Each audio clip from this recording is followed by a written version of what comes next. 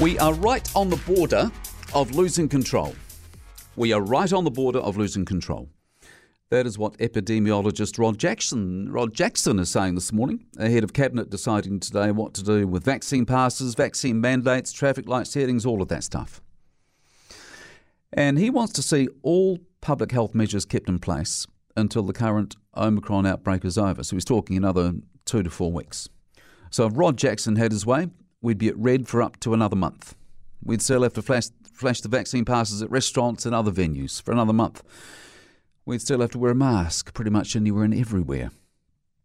I think he's pushing that one uphill because, as we've seen in the past couple of weeks, the government, like any government that's come before it and any government that will follow it, whatever colour, will pull out all the tricks if it gets a whiff that it's going out of favour in the polls. The problem Jacinda Ardern and her ministers have, though, is if you look at the protection framework, which is the official name for the traffic light system, if you look at that, you see that one of the conditions of us being at red is a hospital system under pressure. And I don't think anyone could argue that the hospital system is currently under the most pressure it's ever been since the pandemic began, hovering around 1,000 COVID patients in hospital every day at the moment, with a lot more people in ICU than we've seen for much of the pandemic too. Here in Canterbury, some of the smaller hospitals are closed because they don't have enough staff to run them, because so many are isolating either because they've got Omicron or they're a household contact. What has changed, though, since the traffic light system was brought in is the arrival of Omicron.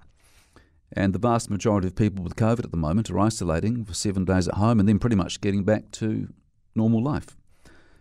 So maybe this week we will see a tweaked traffic light system because I think the original version is no longer relevant. We'll find out on Wednesday. Cabinet is meeting today, but not telling us anything until Wednesday. What does that tell you? Well, it tells you don't have to be in hospital to be drip-fed, doesn't it? Now, what I think is the most pressing need this week is clarity from the government and knowing what we are expected to do and how we are expected to behave from here on in. I'll give you an example. I heard today about a school-aged child who tested positive for COVID on Friday, but over the weekend, instead of isolating, this kid's mother had them going all over town as per normal. It was in Christchurch. Playgrounds, shops, you name it. No different. Now, is this just a case of someone being stupid and not knowing what to do, or someone who's had a guts full of the whole thing and doesn't want to be a part of the team of 5 million anymore? And I think we can ask this question, does it really matter? Does it really matter that this child's mother completely ignored the requirement for her child and the rest of the family to isolate?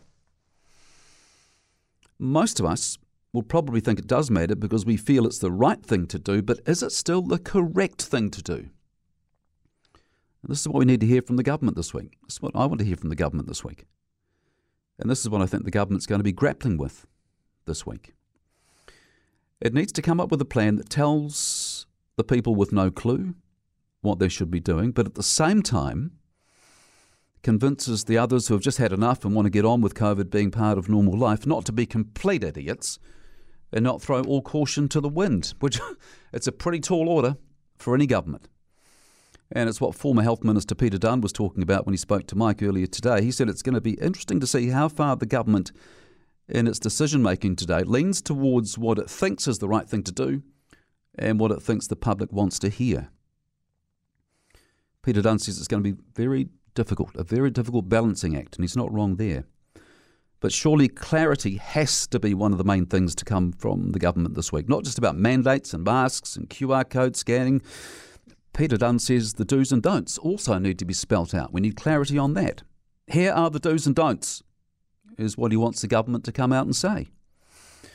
To tell us exactly what we need to do, but also what we don't need to do. The example he gave was walking outside with a mask on. We don't need to do it. So tell us we don't need to do it. And he's spot on there, isn't he? Because we're seeing such different approaches all over the place. No vaccine pass required to go to Riccarton Mall or Northlands or Eastgate. But remember, I had to show my vaccine pass when I went to pick up a key for someone from a real estate office the other week. So I'm keen to hear this morning what you want out of the government this week. Which COVID measures do you want it to keep?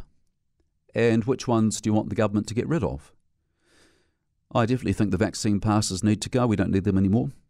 I think we could do away with them this week. I also think self-isolation for household contacts needs to go, on the proviso that if someone is a household contact, they do a RATS test every second day. That's what I would do, and we wouldn't have all these people sitting at home just because someone else in the house has got Omicron.